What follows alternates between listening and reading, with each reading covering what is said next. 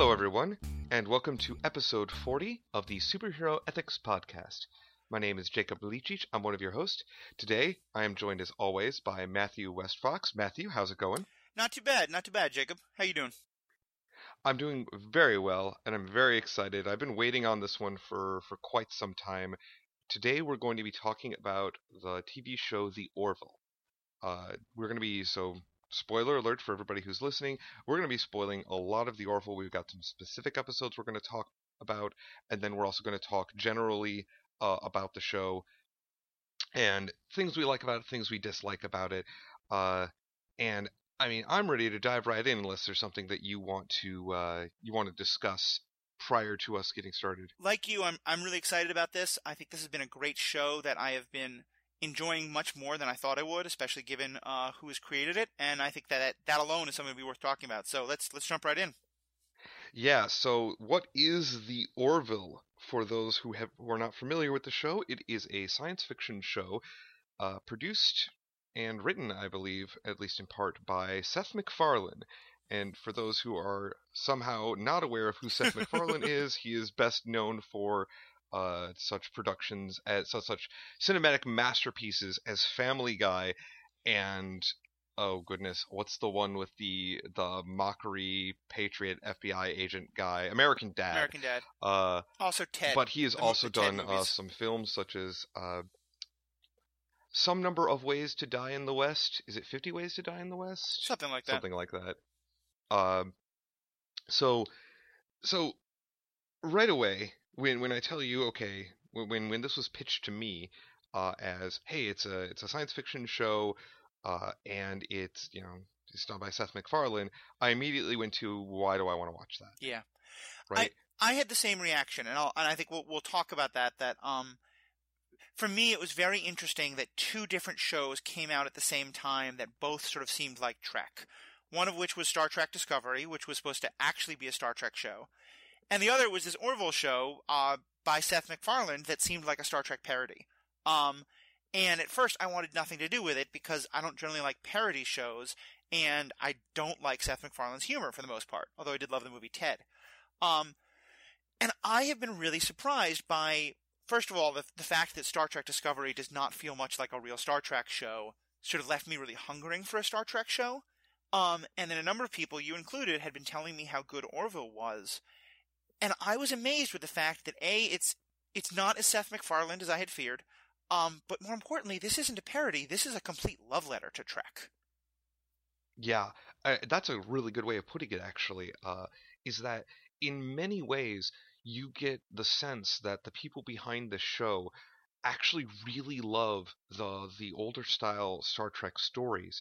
And so many things that we see in the Orville, from the way the characters are set up to the kinds of conflicts to the type of future that the Orville presents as the future of humanity, it is far more like Star Trek than anything I have seen recently. There is still more of that sort of sophomoric adolescent humor angle to it, of course, because he's got to protect his brand, Mm-hmm. right? And sometimes that does make it a bit of a harder sell. But one of the things that I really enjoy about the show is that I came in completely skeptical, thinking like, at best this is going to be Galaxy Quest, and I don't think it could be better than Galaxy Quest was. And as it turns out, it wasn't. It was far less, as you pointed out, it was far less a parody and more a, here's what Star Trek should be like these days. Yeah, and it's interesting because, and even then I would say it's not even just like what Star Trek would be like, but it's very much what like original series and the Next Generation Star Trek was like. Yeah. I was thinking, as we're getting ready for this podcast, I was thinking there's an interesting irony. You and I are obviously, as we've talked about on your first podcast with us, huge Babylon 5 fans. And there was always something a little interesting about how Babylon 5 and Deep Space Nine came out at about the same time. And there's lots of different arguments about which one influenced the other, and some claims that Star Trek kind of ripped off Babylon 5, and we don't need to get into all that.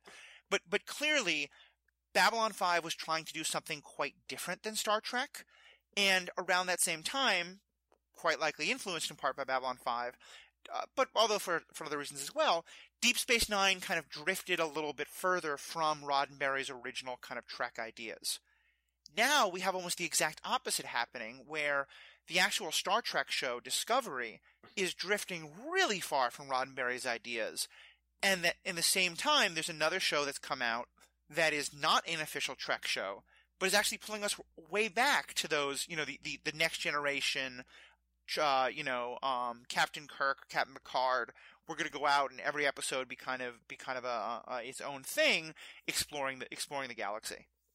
Right, and that's what we're talking about when we say that it feels a lot more like Star Trek. One of the things is that the show is about a spaceship exploring the galaxy, and the conflicts of the crew, either with each other or with the different races, different circumstances they end up encountering, and less so about the problems with their own society. That's one of the things that Deep Space Nine explored.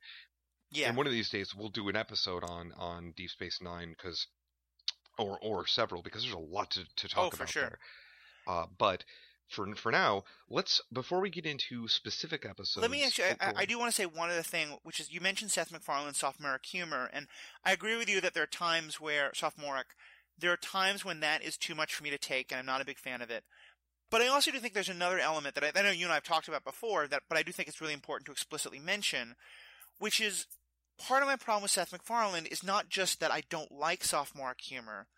It's that often a lot of that kind of humor goes to the lowest common denominator, and some of the easiest, the lowest hanging fruit that stuff often picks up on is stuff that draws on sexist and racist and homophobic kind of ideas. And right. That's in a lot of ways one of the things I was most concerned about with the show. And it's one where I'm still very much kind of a mixed bag on, because as I think we're going to talk about, there's a lot of ways in which the show is much more progressive than most other Seth MacFarlane things and really challenges some of that stuff in great, great ways. At the same time, there is a level of humor about ex-wife jokes that come off as kind of misogynistic, and a couple other plot lines that are pretty problematic. And we'll definitely be getting into those, I know. But I do think it's just important to name that there's a lot that I really like about this show. The sophomoric humor, I think it's not just that it's not great humor, it's sometimes that it becomes... It gets into some areas that are playing on things that I'm really not okay with. Right, like the character of Yaphet. Yeah. Right, so there's a gelatinous, sort of a creeping slime entity, alien. Intelligent, he's an engineer, he's a member of the crew, named Yaphet. But there's this whole subplot where he's being incredibly pushy, trying to get the ship's doctor, Claire Finn, to date him. He's trying to court her, right. And he's doing it in this just incredibly pushy and what? Stalker. There's another word I want to use. Stalkery. Yeah. It's borderline stalkery, and sometimes crosses that line. And as we'll get into, there's a problem that the show never has not yet addressed that happens in a later episode, centered around that quote relationship unquote, because it is very clear that the Doctor has zero interest in pursuing this, regardless of how much this person tries. Yeah. So. Yep. No, and that's exactly the plot line that to me is the most problematic, because it's that, and again, it's that kind of humor where instead of a stalker being portrayed as a problematic, harassing part of a workplace, it's portrayed for humor. And the humor is supposed to be clearly that he has no chance with her and he's being ridiculous and silly, but still it kind of gets this idea of that kind of behavior being, oh, it's ridiculous and laughable, instead of, wait, no, this is a huge problem. So. Right. So, with that being said, why we wanted to talk about the Orville was that there are some specific episodes, and we're not going to cover all of them today because, as it turns out, there were more that we wanted to talk about. But they do the thing that Star Trek did, which is to tackle sort of these problematic issues. And in both the way that it does it and the issues that it tackles, or what really pains to me is, like, this is something that is worth exploring. This is a show that I want to keep talking about. So I'd like to dive right into the first one that we see, which is the third episode of the series. Mm-hmm. So we get we get two episodes basically to establish, and then we get the episode About a Girl. So the plot line of this episode is that there's a race of aliens called the Moclan, and the Moclan have set themselves up as a unigendered society. We get a couple throwaway lines in the first episode to the fact that the Moclans are an all-male society, and not really much else is paid to that, right? Mm-hmm. And in episode 2, I believe, we find out that that Bortus, who is the Moclan second officer of the Orville, is having a child with his mate Clyden.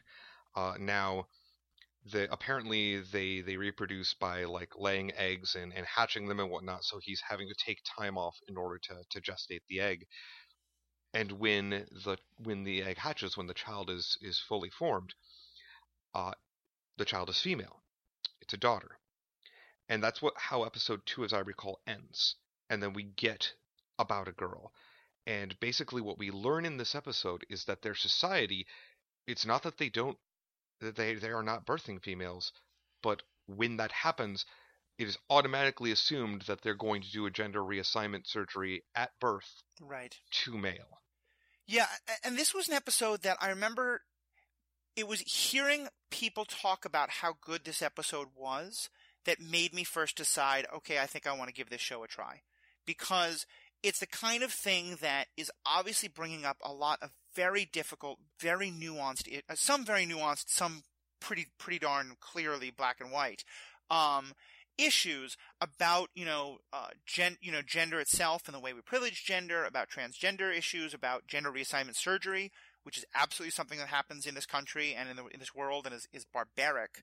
And I was really impressed by how many people I was reading online saying, including a lot of people who are professional advocates for these topics, saying, I can't believe Seth MacFarlane is the one making a great argument about these issues, but he is.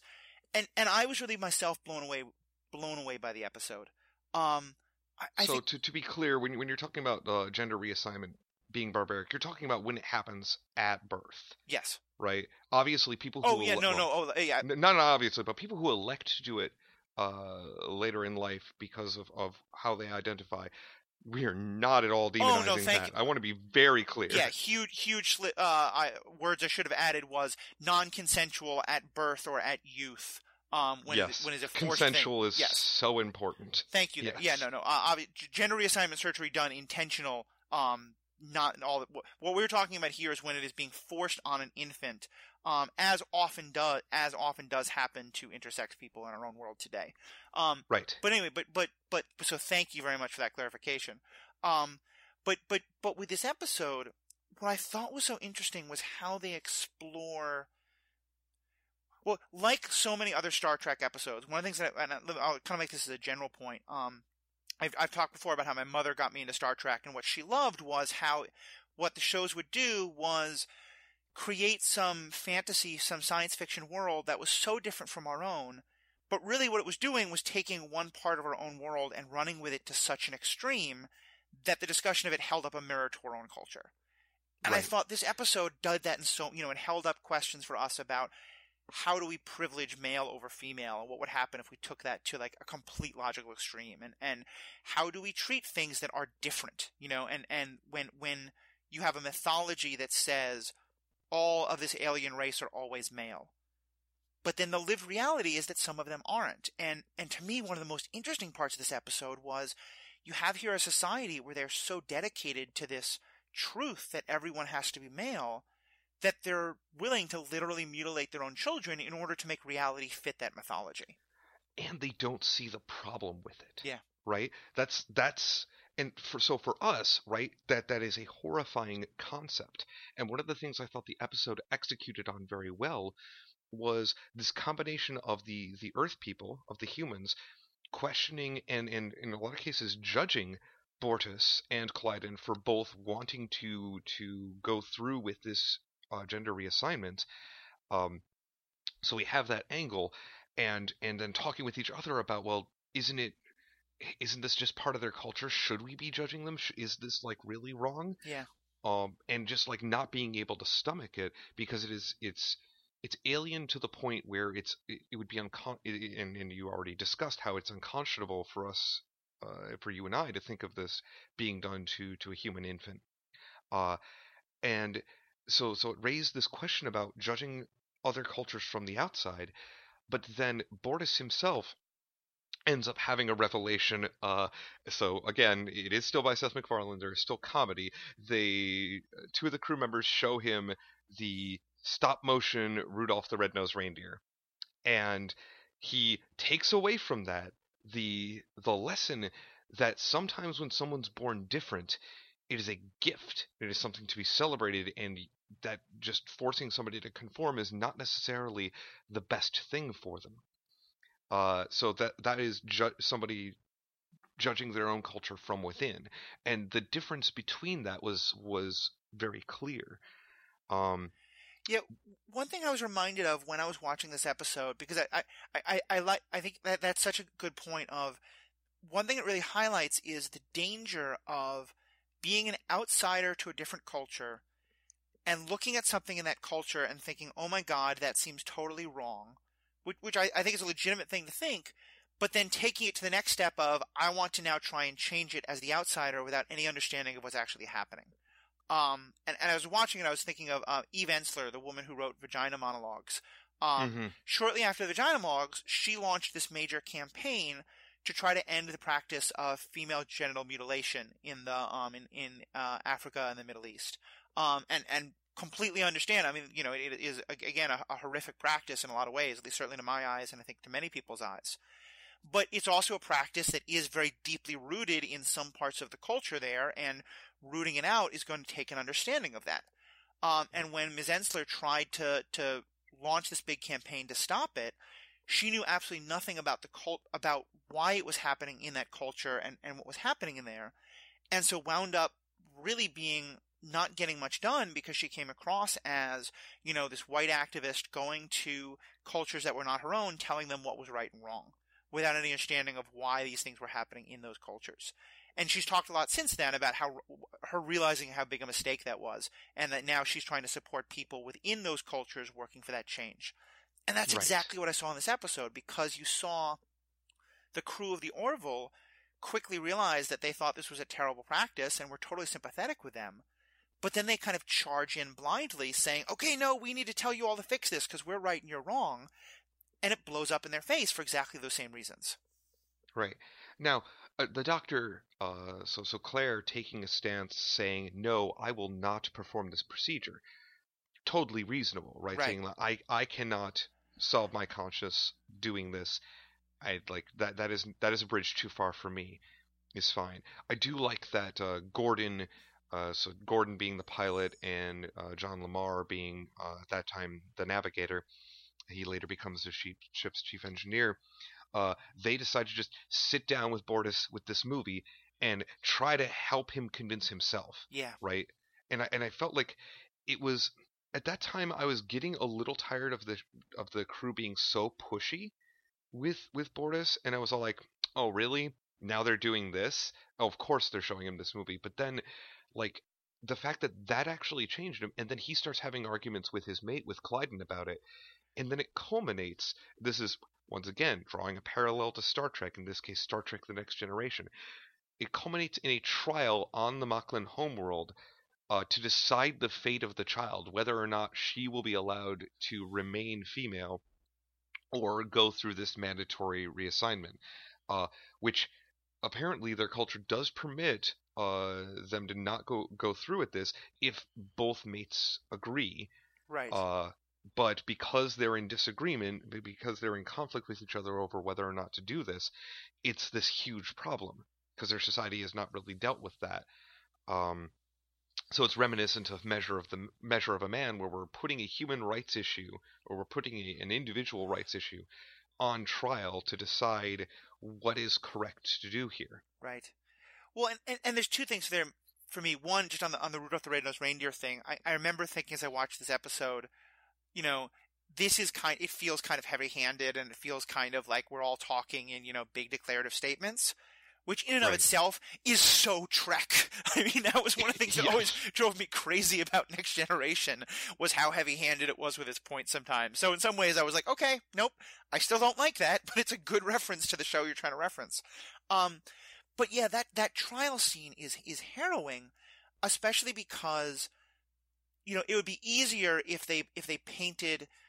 You and I always talk about how we don't like mustache twirling villains. We want villains who really believe they are doing the right thing. And one of the things that trial I thought did really well, although it was heartbreaking because I so clearly disagree with them, but it made it clear that this was not mustache twirling on behalf of the people who wanted to do the surgery. These were people Right. who, because of their culture and how they had grown up and what they had learned, and because of their understanding that like the very fabric of their society could be destroyed by challenging this mythology. And also just because of what they thought the child would have to go through, because what we do hear about the few female Mocklins that do exist are completely shunned and ostracized. They 100% believe that they are doing this not only for the good of their society, but for the good of their child. Right. And So that the child has a positive experience it, growing up. exactly, and that was really hard to watch because I want to hate these people. I want to think, oh, they're so wrong. They're doing this terrible thing to the child, and I do think what they're doing is terrible. But I also had to believe they thought what they were doing was right, and that makes it just so much harder to, in a good way, in terms of good drama, to really recognize this isn't just about good people and bad. Right, and it was built on this part of their mythology is that the male gender is just inherently superior to the female gender. And one of the things I loved about this episode was we hear throughout this episode one of the great contemporary Mocklin writers and philosophers being quoted. Mm-hmm. I believe the judge of the episode quotes this person, and I think Clyden at one point does, Bortus at one point does. So we this is a very great storytelling technique. They built a mythology within the episode internally of this person being very important in current Mocklin culture. And we find the crew of the Orville, Kelly, I believe, is the person, so Kelly being the first officer, finds this person, brings them in to the courtroom because, as it turns out, this person's been female this whole time and they were ghostwriting. Right. And that moment was just so powerful because it's like, here's somebody that you are holding up, you're putting on a pedestal, you're saying that men do everything better than women, that your males do everything better than your females, and it's just there's no questioning that. And here I am presenting you with an actual physical example, and as you said, very heavy-handed, right? Like Yep. it's not subtle at all, and it's not trying to be subtle. Um, and yet, that one moment is not enough. Which it's heartbreaking, but I also feel like it wouldn't have felt earned, and it wouldn't have felt right to solve this issue in a single episode when it's been such a systemic cultural problem. But the trial comes down on the side of nope. We're going to side with Clyde, we're going to do the reassignment surgery Well, to the and, child. and that's exactly what I was going to ask you is because I remember being really surprised. And I had to sit with it for a long time because I thought for sure this was going to be, as Trek episodes often are, once we present them the rational, logical case, once we point out, in a lot of Trek episodes, there's a little bit of a like colonialist, like we know better than them. So, once we point out that what they think is a god is really a supercomputer, or, whatever their false mythology is, in a lot of Trek episodes, once our heroes point that out to the people, they immediately come to their senses and make a change. Hmm. Here, this didn't happen, and I was pretty surprised by that. So what was your take on that? How did you feel about the way that trial resolved? Where, as you said, they go ahead with the surgery. Yeah. So for me, and obviously it hurt, right, to see it, but it was so much more believable that even with that one moment in the trial where they prove at least one female member of their society was capable of producing something that all of them held in very high regard, and that nobody was her contemporary. It was not enough to completely change the fabric of their culture, nor to convince somebody who has been inundated with that culture that that following through with this tradition wasn't correct, Yeah. because that's not how the real world works, right? You don't just have like one huge dramatic moment and you fix quote unquote an entire society. And that was to me one of the hardest things to watch because I think many people, and myself certainly included, still I hate that. I want to think that if we just show people the reality, the truth, and I hear the own problems in my using those words, like I know all the truth, but I want to think that if we can finally just let people really see that, then they will sort of open their eyes. But I think you're right. I think this was much more realistic, and in some ways that was one of the things that I most took away from this episode as a comment on our own world, because Yes. internet culture, at least certainly among progressives like myself and I think yourself, a lot of times I see that meme that goes around that goes, aha, here's that one study that will finally prove that the other side is wrong, and so everything will now be okay. And I always have to remember, it's like, God, this isn't how this works. There Yep. is no intellectual magic bullet. When a mythology is so deeply held, as it is in the case of the Mocklins, one of the things that they're saying is that their mythology tells them what is truth. And so a fact that challenges that mythology is able to simply be disregarded because they cannot challenge the mythology. And that, in a way, was very un-Trek, but I thought really good, because I thought that was often, like I said, one of my problems with some Trek. And I was heartbroken because I think we're seeing something horrible happening to a child. But I was also really impressed by the episode, by willing to go that way of saying, we can't just fix this problem easily. And that clearly, this is, I am going to be amazed if this isn't an issue that is revisited in season 2 or 3 or 4. Oh, absolutely, absolutely. We are coming back to this because that is what I can believe is that is a spark that starts a cultural movement that creates strife on that planet. Yeah. Where there will be a counterculture, there will be a countercurrent that starts to go against that, and that's going to create some real problems for their society. And again, that's very realistic. That it's not flip the light switch, everything's okay. We see plenty of examples of how that doesn't work in our own society today. One thing I did want to say, because we should move on to the next episode we want to talk about. We have 3 on our list, but one last point I would like to make on this episode, and I'll let you bring one up if there's something else you wanted to talk about as well. But what I loved in the end, so Bortus is immensely opposed to this decision. He feels like he now feels he is ruining his child's chance to be herself, to be what she was meant to be, by undergoing this change. But the court decides, it ends up happening, and Bortus and Clyden have been at odds with each other the entire episode.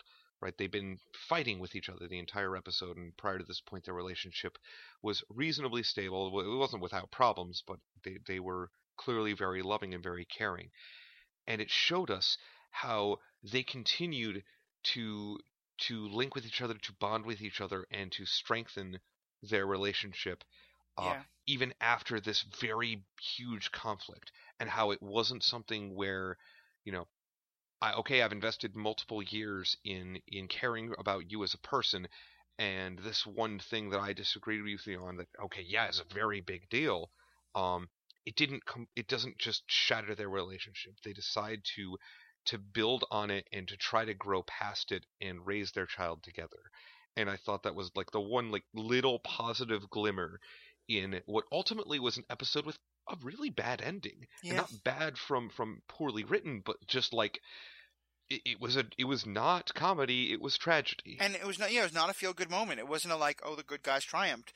And you're right. I had really mixed feelings, because part of me wants our hero to just be like, no, how could you do this to our daughter? We're over and done with.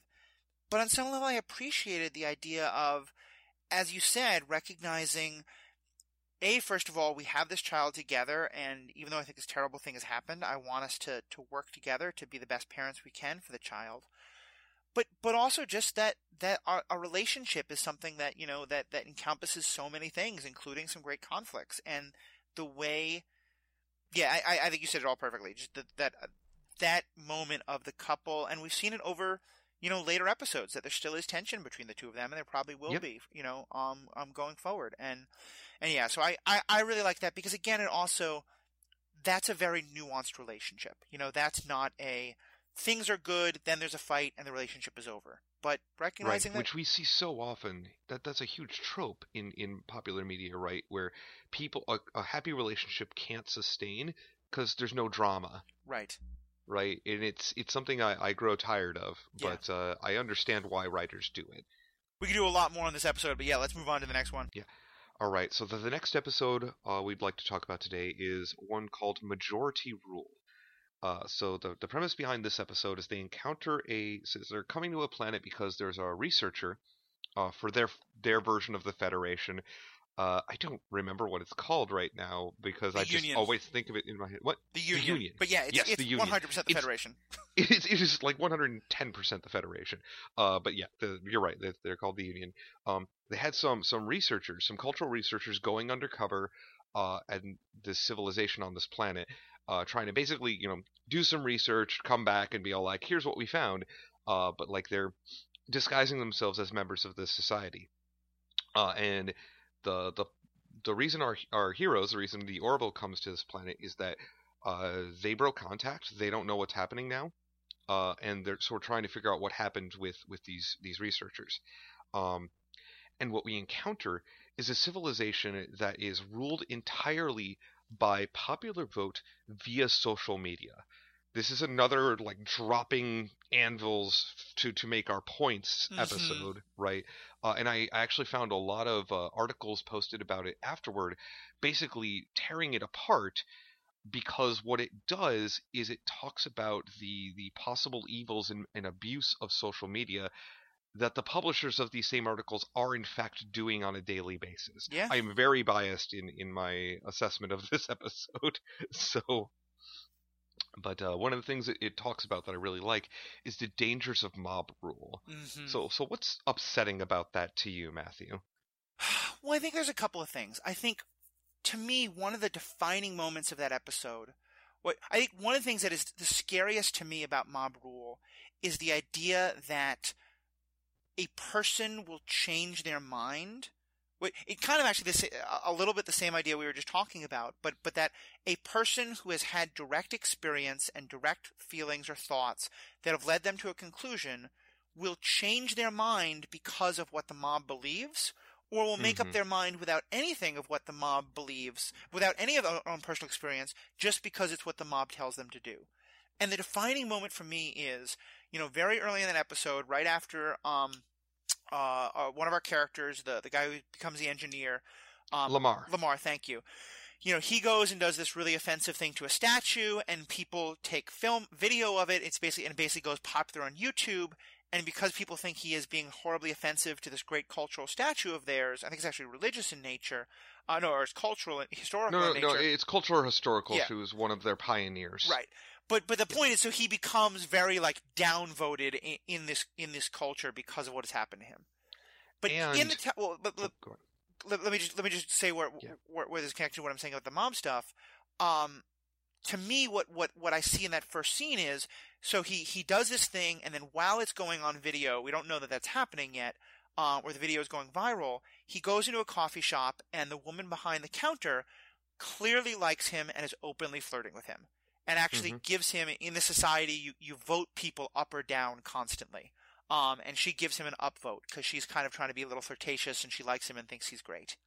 Mm-hmm. And then all of a sudden, his downvotes start to go way, way up because of this video. And she sees the video, and it's clear that she's a little bit bothered by the video, but the certain impression I got was that for her, it's not even that she's thinking, oh, all these people don't like him all of a sudden, so I can't. It's, oh, I must not like him because all these other people don't like him. I mean, it just Yeah. seemed her immediate switch of opinion of him from he's fun and cute and I want to flirt with him to he's terrible and I'm going to throw him out of my store is an immediate 180 that seems entirely based on her realizing what public opinion is. Right. And to be clear, when we're talking about the society ruled by social media, what happens in the society when you get a certain number of downvotes? So there's a threshold. When you get a certain number of downvotes, you get corrected. They put you effectively in this kind of electric chair thing, and they lobotomize you. Yeah. the idea is it's supposed to like make you conform, to conform to what people want, and to eliminate problematic elements in their society, ones that they don't want, and they show that they don't want via popular vote. But it is in fact just lobotomizing people. Yep. Um, so this is why this is a problem. Um, and they do this whole thing where once you get a certain number of downvotes, in order to try to protect somebody from this fate, they go on an apology tour. They go to like various talk shows and try to win popular support back so that they don't have to meet this fate, because otherwise it will just be a steady tide of the society downvoting you until this corrective action happens. Right. It's so bothersome. It is so troubling. And one of the things that I thought, I mean, obviously, like, again, it's so heavy-handed, and a lot of it is taking subtle, nuanced ideas and making them, much more blunt. But one of the things that I really liked that this episode highlighted, and I did have some problems with it, which we'll get to in a second, but I like that it highlighted the idea that when it comes to forming public opinion, especially on the internet, where, just a 10-second YouTube clip or, one tweet can be what defines you, so often the narrative that forms becomes much more important than the actual story itself, Right. And as we see in this case, both in what condemns him almost and in what saves him, it's not about getting to the actual truth of what happened. It's not about getting to the actual context. It's about controlling the narrative. And I thought that was such a brilliant commentary on the current sort of public relations world we live in and how problematic that is. Right. It shows what happens when a culture is conditioned to respond immediately to a particular stimulus rather than to take the time to research and fact check against what they see. And yeah, once again, anvils, it's clearly talking about our modern day society, and how we communicate with each other, and how it is far more narrative driven than it is driven by any kind of like vetted, researched ideas. Yeah. So, what are your problems with the episode? You mentioned that you were going to get into them in a bit. What were things that you were less fond of with Majority Rule? So, and here again, this is, I think, I have a lot of very nuanced thoughts about the current social media climate and the current, sort of what gets referred to sometimes as a lynch mob, which I think is unfair, because I think, and to me, because I think there's a lot of problems with it, but I also think there's a lot of good that's coming out of it. And I did think this episode wound up being a little bit, as we've said, heavy-handed in going just in one direction on that.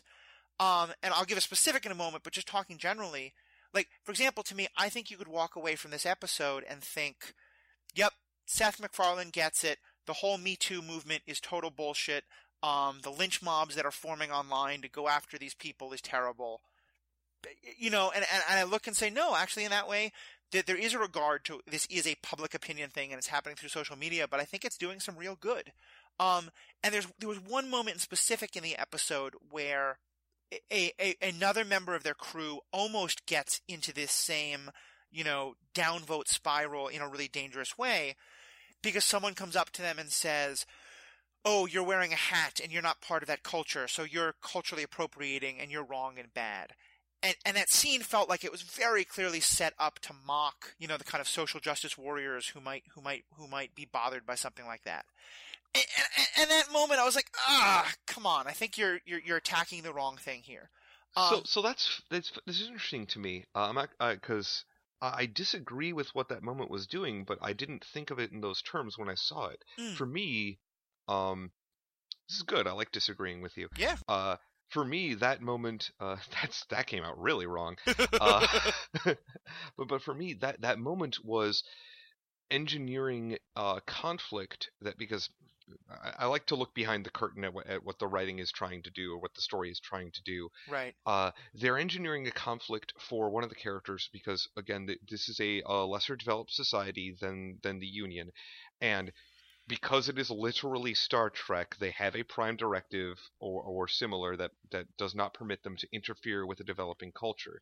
So one of the crew members that's there is an alien. It's Alara. She's a Saturnian. I think that's the name of their race.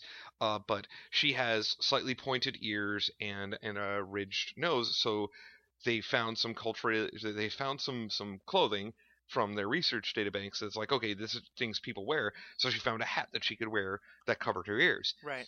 Not being completely ignorant, and a lot of this was the fact that each of our characters who get into trouble with the society do so because they're ignorant of the cultures within that society. They don't know any better, right? Yep.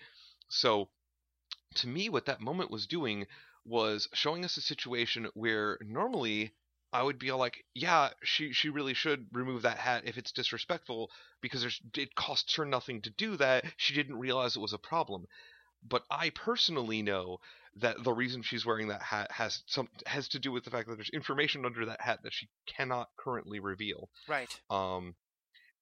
And to me, it was again a little bit cheating, but it was creating a source of conflict where we couldn't just do the easy thing, right? She couldn't like she absolutely wasn't going to sit there and pretend she was a member of that culture. Right. Um, and she wasn't going to defend her ability to wear the headwear because okay, yeah, you got a point. This probably is disrespectful, and I didn't know. Uh, and so if so I argue that if the show had put some words into our characters' mouths saying that why it's not a big deal, she can wear what she wants, Right. and had that conflict, I'd be with you on that. I Mm-hmm. do see your point though. I do see where you could walk away from the episode, from seeing that scene, thinking that. Yeah, and I definitely I appreciate your perspective on it because that is a different way of seeing the scene, and I think there is an interesting point to be made there about the idea that maybe that they were doing something wrong there and mistakenly. I There were little things about how that scene was played, the fact that the guy who was making the point came off as very effeminate in ways that eh, not that there's anything wrong with that in general, but in a kind of what I think of as Seth MacFarlane humor of effeminate male means we don't have to take his opinions as seriously because he's being a little bit ridiculous. Right. So you saw that character being presented as a straw man, and therefore you saw Exactly. the entire scene as being a straw man argument. I see. Exactly. I see. That makes sense to me. Again, that wasn't my takeaway, but Yeah. I definitely can see that. Yeah. Well, but either way, I think my point is, and again, this is so heavy-handed that it's hard to do. I think, and I did think this episode did this well, an episode that really says, hey, let's take the current social media culture we have and the current like popular opinion and narrative over fact culture we have and take it to its logical extreme.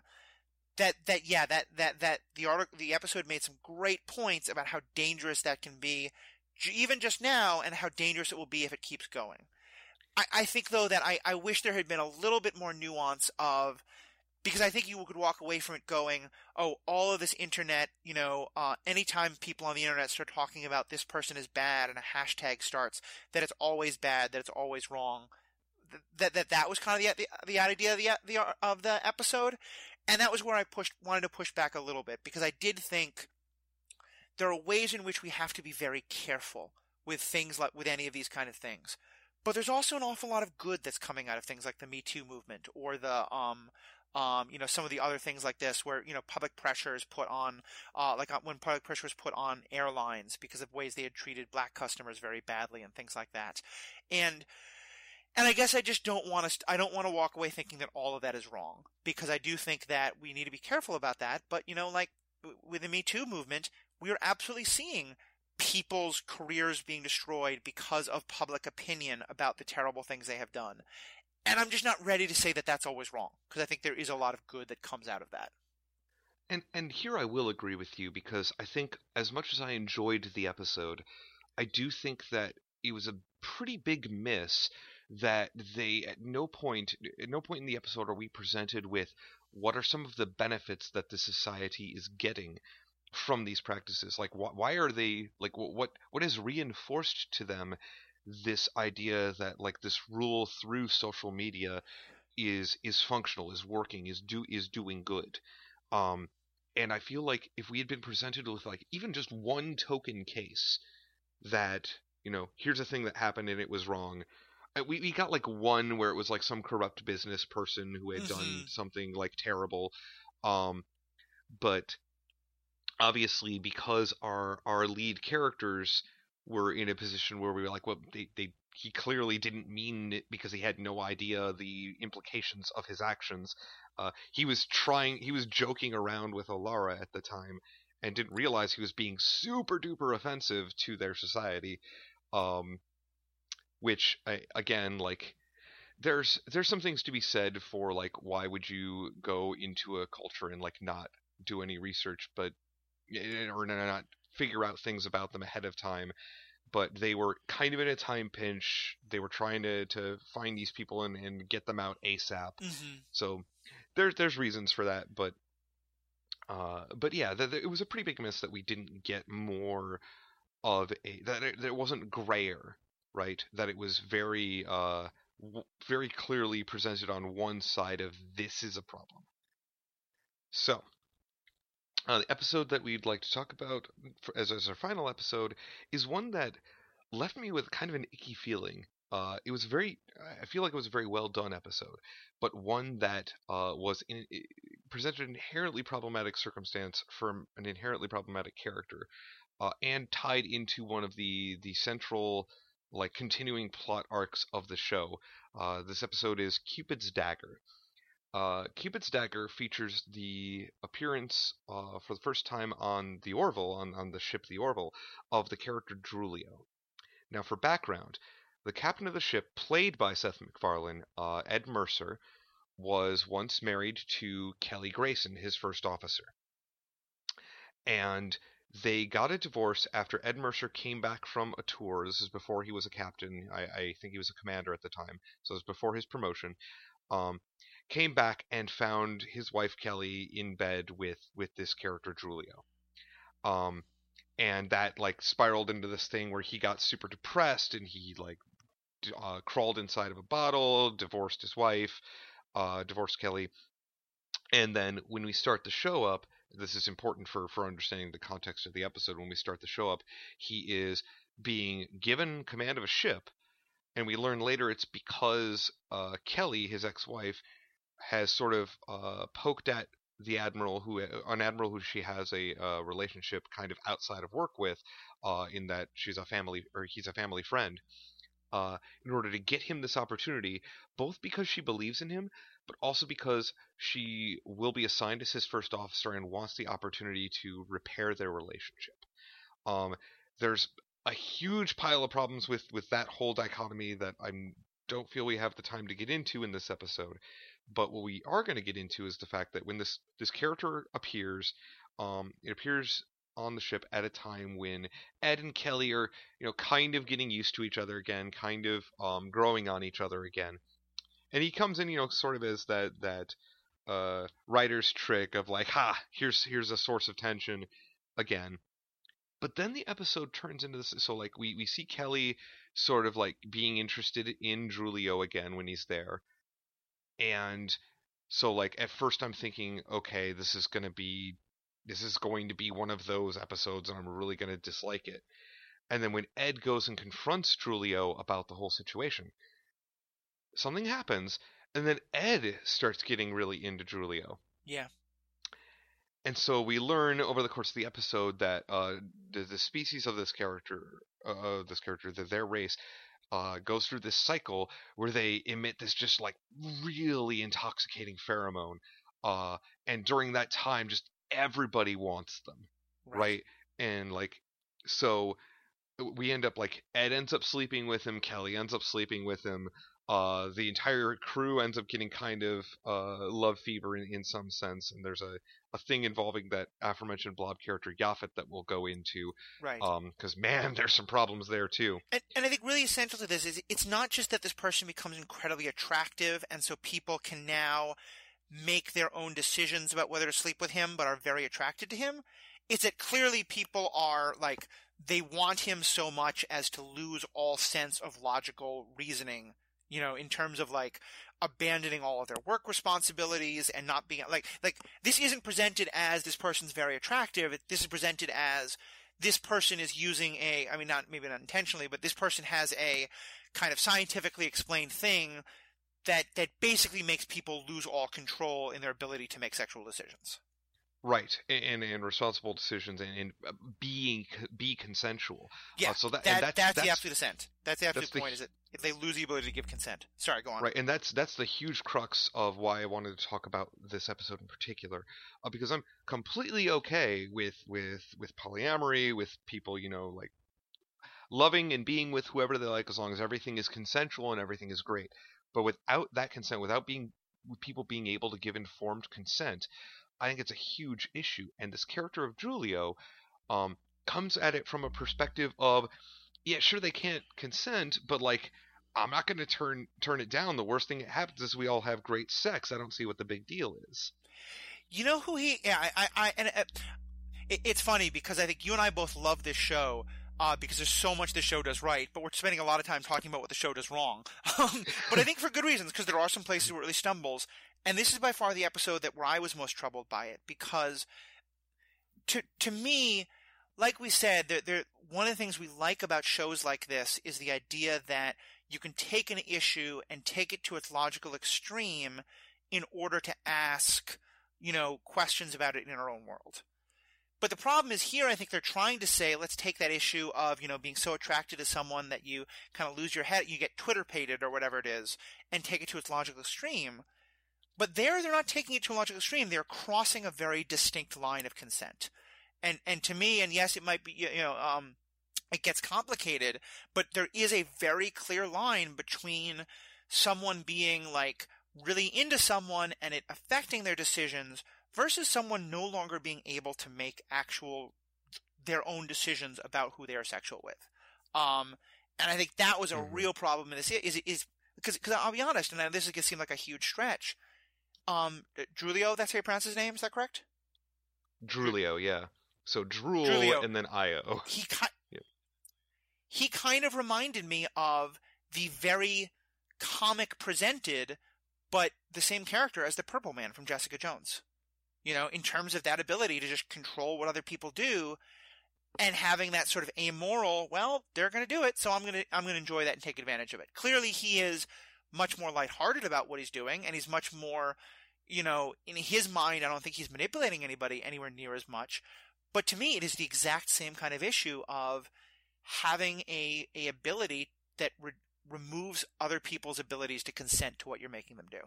Right. He in a lot of ways, and I love that parallel. I'm so glad you brought that up. In a lot of ways, he is very much like Kilgrave, up to and including the what's the big deal? Yeah. Right? I get what I want. Nobody, from his perspective, from the character of Julio's perspective, and this is something I'm going to push back on again, because I think this is something that the episode actually did well, was present us this character who, he doesn't seem unlikable until you've pulled back this curtain and realize, oh, he's been doing this the entire time. Like, at first I was like, oh, Ed's turning out to really like this guy too. Wait a minute, that doesn't track at all. But I think it's cool, and I think one of the things I really liked is that we definitely had a scene where these two clearly presented as male characters slept together, and it wasn't like literally nobody on the Orville gave Ed any grief over that. And you know what? That's completely correct. And there's nothing to grief him about.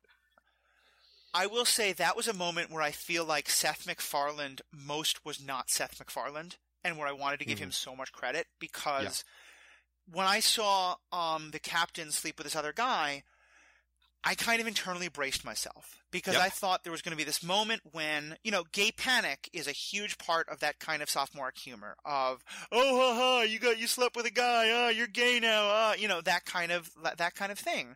And there's none of that. His friends are clearly concerned about him. His friends are wondering, like, why aren't you doing your job? Why are you sleeping with this guy? His friends are making fun of him a little bit because he just slept with a person who, he was supposed to hate and who broke up his marriage, in theory. But the fact that it was another guy who he slept with is not part of what the other guys tease him about in the slightest. And for all the problems I had with this episode, that point I thought was fantastic. Because it shouldn't be. And I thought that in some ways it's a little sad that we're saying that, like, there's a great thing they did by not doing this really bad thing. But unfortunately, in modern day TV, that is pretty rare, and And that alone especially made me think. for Seth MacFarlane, Yep.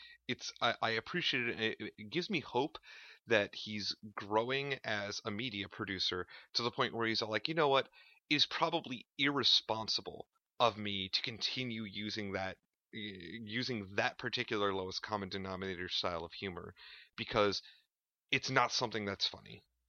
One thing I wonder about here, and this is going to be a little bit of a tangent on Seth MacFarlane, and then let's get back to the episode, but I think it's worth talking about because this show is such a departure for him.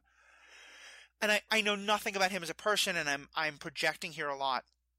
But I've read in sort of biographies and interviews with other people who start as comedians and then try to get taken more seriously, that at some point they realize they're at this sort of crossroads where the humor that has gotten them really far in their career is also now holding them back from some of the more serious stuff they want to do. Mm-hmm. And they have to start figuring, like, how much should I do that humor in order to get big enough that I can do the serious stuff I want to do, versus how much does doing that humor lock me into being the guy who does that humor and now I can't do anything anymore. Right. My hope is, and I have no reason to think this is true, and maybe it's not, but my hope is that a part of what's happening with this show is Seth MacFarlane is he may realize that the problems with his humor, or he may just be sick of it, but either way, he's getting to a point where he's saying, I don't want to do that humor anymore.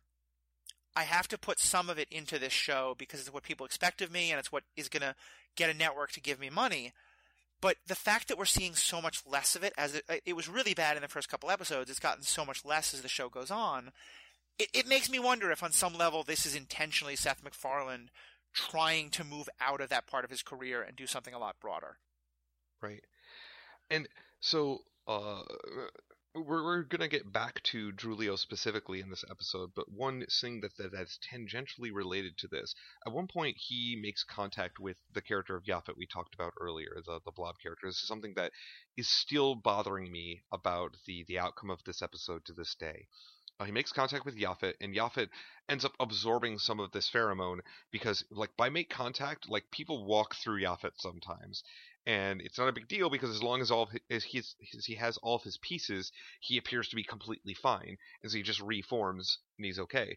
But what that did was apparently, like, again, make him be a carrier for some of this pheromone. And so, as we were talking about earlier, that whole stalkery thing he was going after Claire with. Now, in this episode, we get her suddenly coming on to him as well. Right. And it's just like this complete 180 of her character. And what really bothered me about that is that, okay, in Yaphet's case, he's not aware of it. But he probably should sense that something is up. Yeah. Right? He probably should realize that, hey, people don't just do a complete 180. Like, people don't just get broken down over time and then suddenly want you because you've been persistent enough. That's a real problematic way of thinking. But instead, he's just all like, "Oh, sweet." Yeah. And then when it comes out that this is what happened and this is why, Drulio and Claire don't talk about it, and not Drulio and Claire, excuse me, Yaphet and Claire don't talk about it, and there hasn't yet been a moment where Yaphet apologizes to Claire for taking advantage of her. And that to me is just it's a piece hanging that I really want to see explored. I want that moment, and I feel completely robbed that I haven't been given it yet. It is one that I think was really problematic on a number of levels. I think, you and I have talked about this a good deal on the podcast, and we're probably going to talk about it an awful lot when Ready Player One comes out. But I think one of the worst story tropes in a lot of the science fiction and fantasy and in general sort of geeky media that we read or that we see is this idea of if you just keep being persistent and being that stalker, eventually you will wear her down and she will change her mind.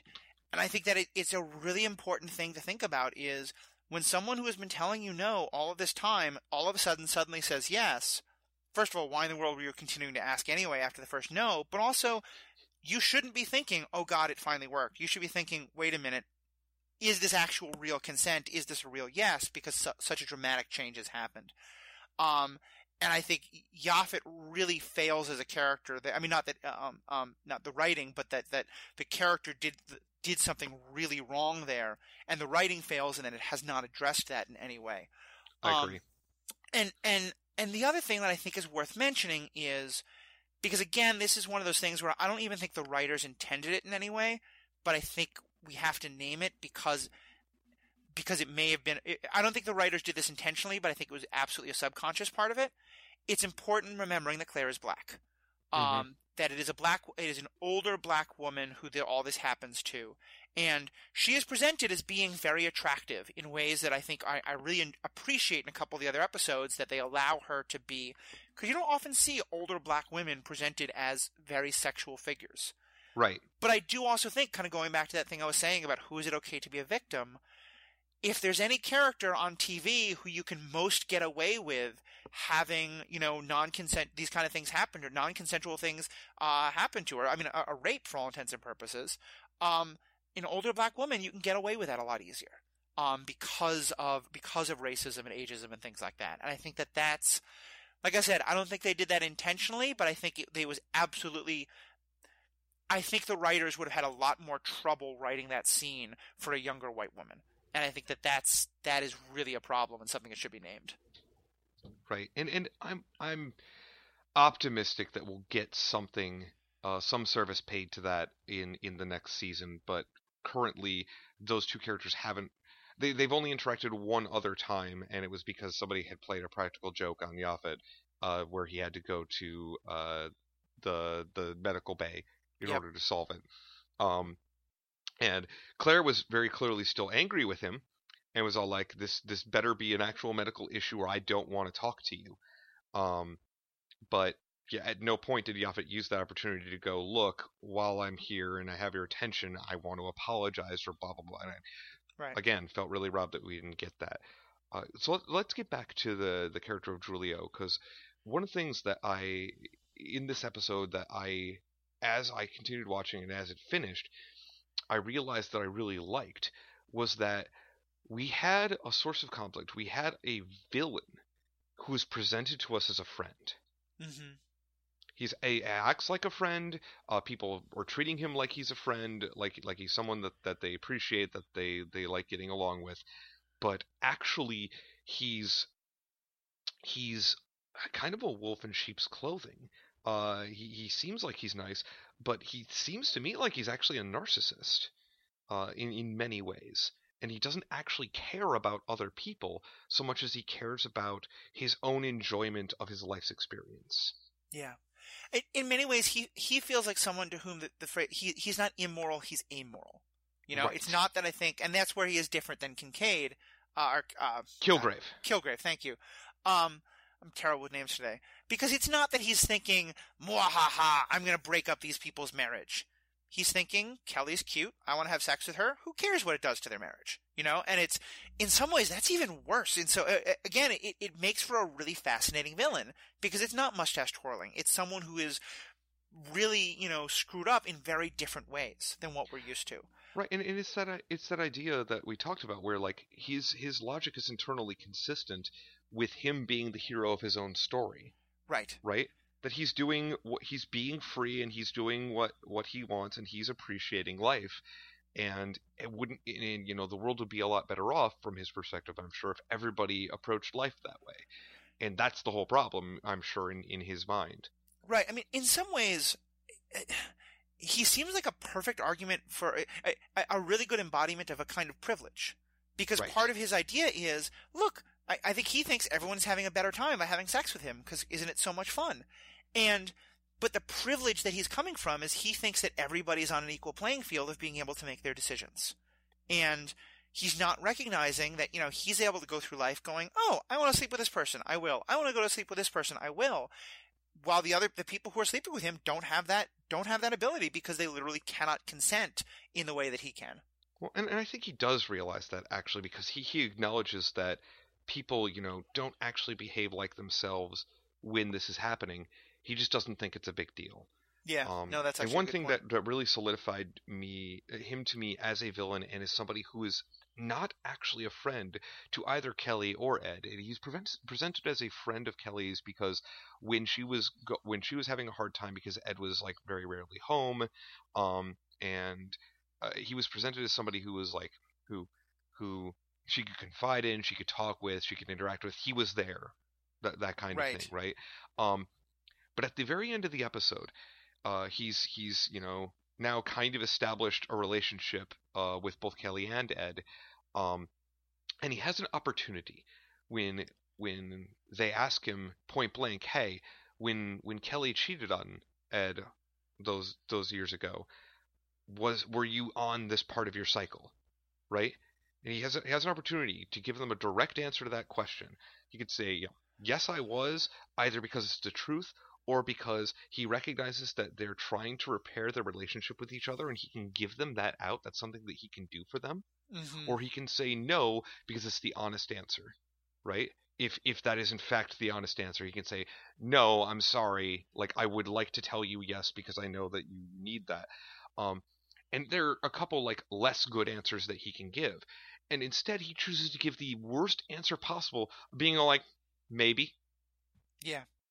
And I think he in fact literally says maybe, and that to me is what solidified him as an actual villain character, and not an antagonist, but somebody who is like actively being a bad person to people who are supposedly his friends. Yeah, to me that was a really important moment because, like you said, it really showed that he's not out for anyone's better interests, even if he's telling himself he is, because he has to know how much emotional chaos that line is going to cause. Because, as we were saying before, like there is a clear line of consent that is being crossed with his activities. And they do make a point of saying that it is only like at a certain point of the year that he has this, and that the rest of the time he is a fairly seductive person, but it's not it.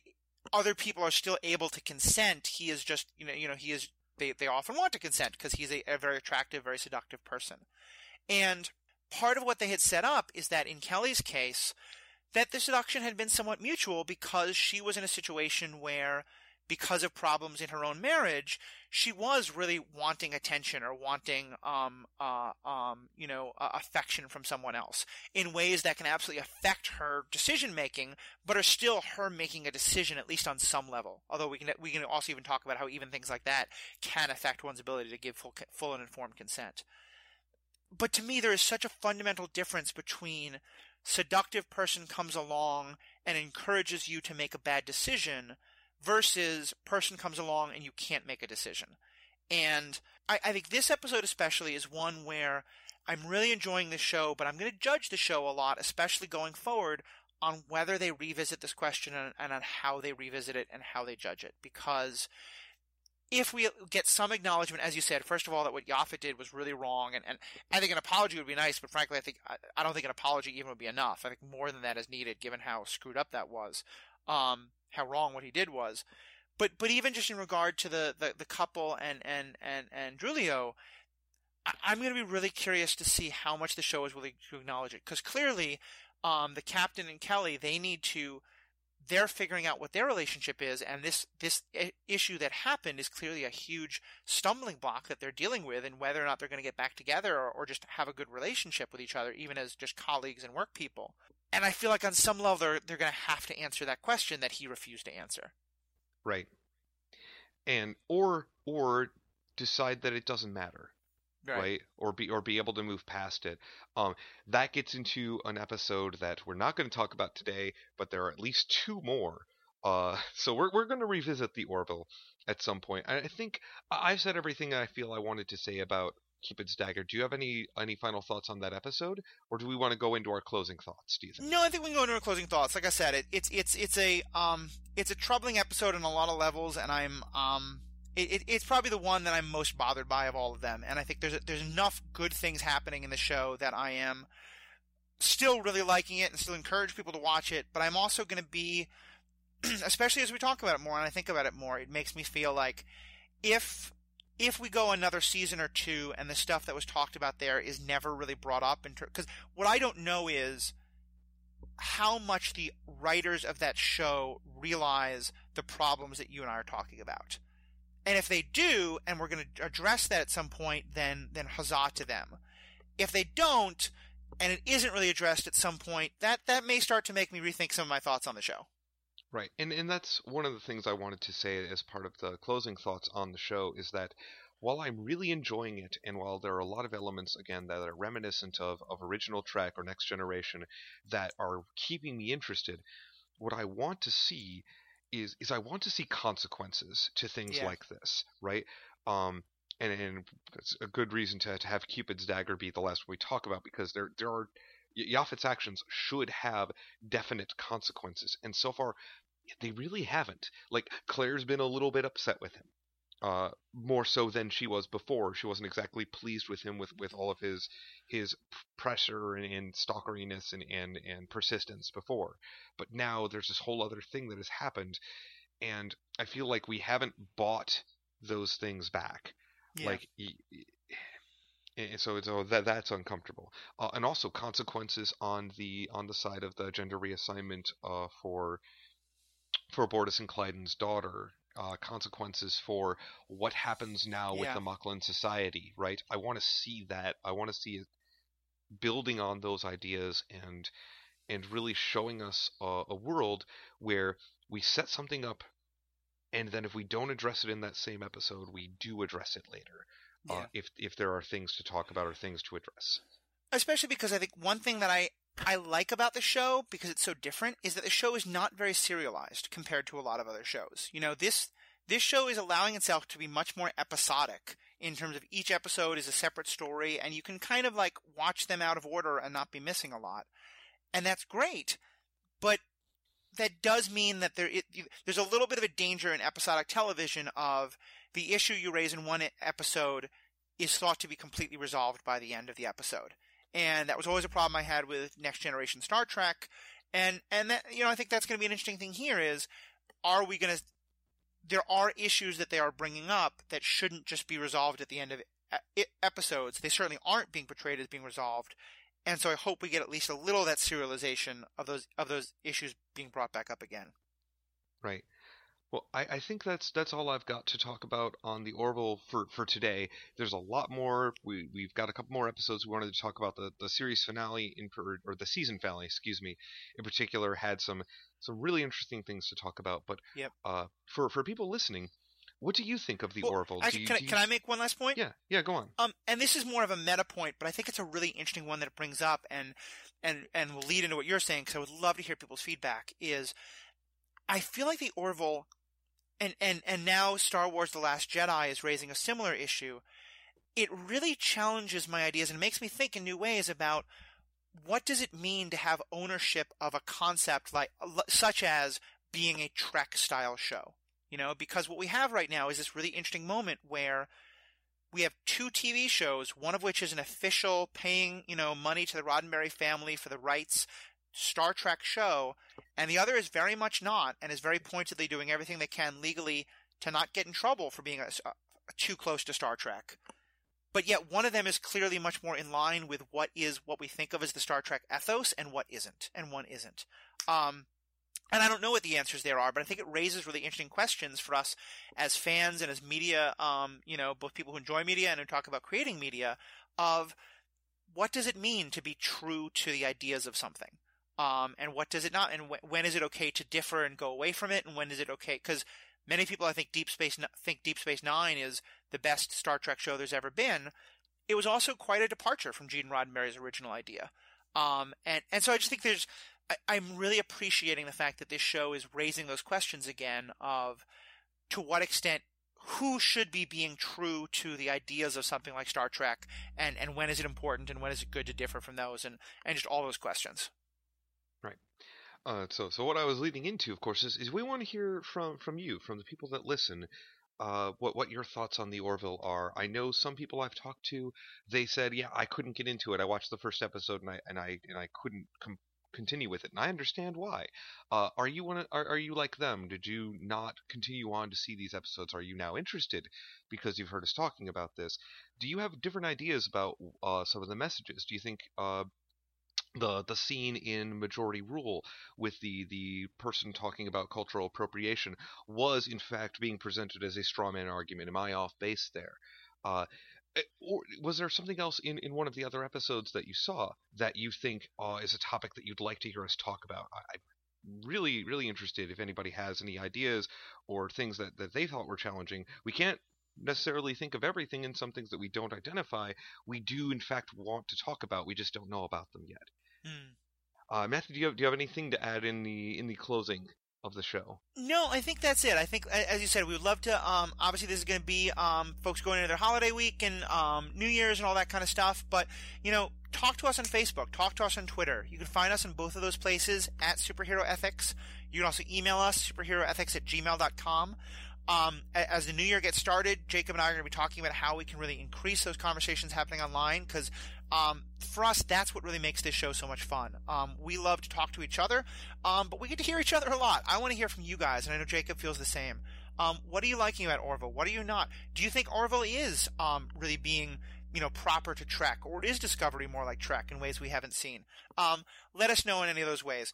And most importantly, if you're enjoying the show, if you're enjoying the kind of stuff we're talking about, let us know. You can leave us a review on iTunes, a 5-star review, or any review is great. And also share this with your friends. Every week we're getting more people listening, and we're getting people saying how much they're glad they discovered this podcast. And we want to keep growing that. So if you think this is an episode that was interesting, if it raises some questions you want to talk about with your friends, send them a link. Share the episode with them, and hopefully you guys can talk about it too. Jacob, thank you so much for leading this conversation. I know this was a topic you were really excited about for a while, and I think this was a great discussion. Thank you guys all for listening, and have a great day. Yep. Take care.